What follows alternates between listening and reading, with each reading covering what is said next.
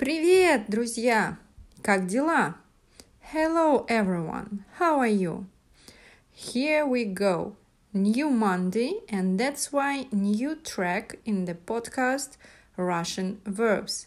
We already had the verb отдыхать, отдохнуть. As you remember, that means to relax, to have a rest.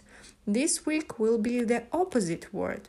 Работать, that means to work. Okay, let's look on the forms and the usage of these forms in Russian language. The verb работать. Не хочу больше работать, хочу больше зарабатывать. Present tense. Я работаю, ты работаешь, он работает, она работает, мы работаем, вы работаете, они работают. Я работаю в офисе. Сколько времени ты работаешь в этой компании? Он работает с утра до вечера. Она работает директором. Пока мы работаем, они отдыхают. Над чем вы работаете сейчас? У них в семье все работают. Past tense. Он работал, она работала, они работали. Он работал в известной газете несколько лет. Она работала в лаборатории с микроскопом.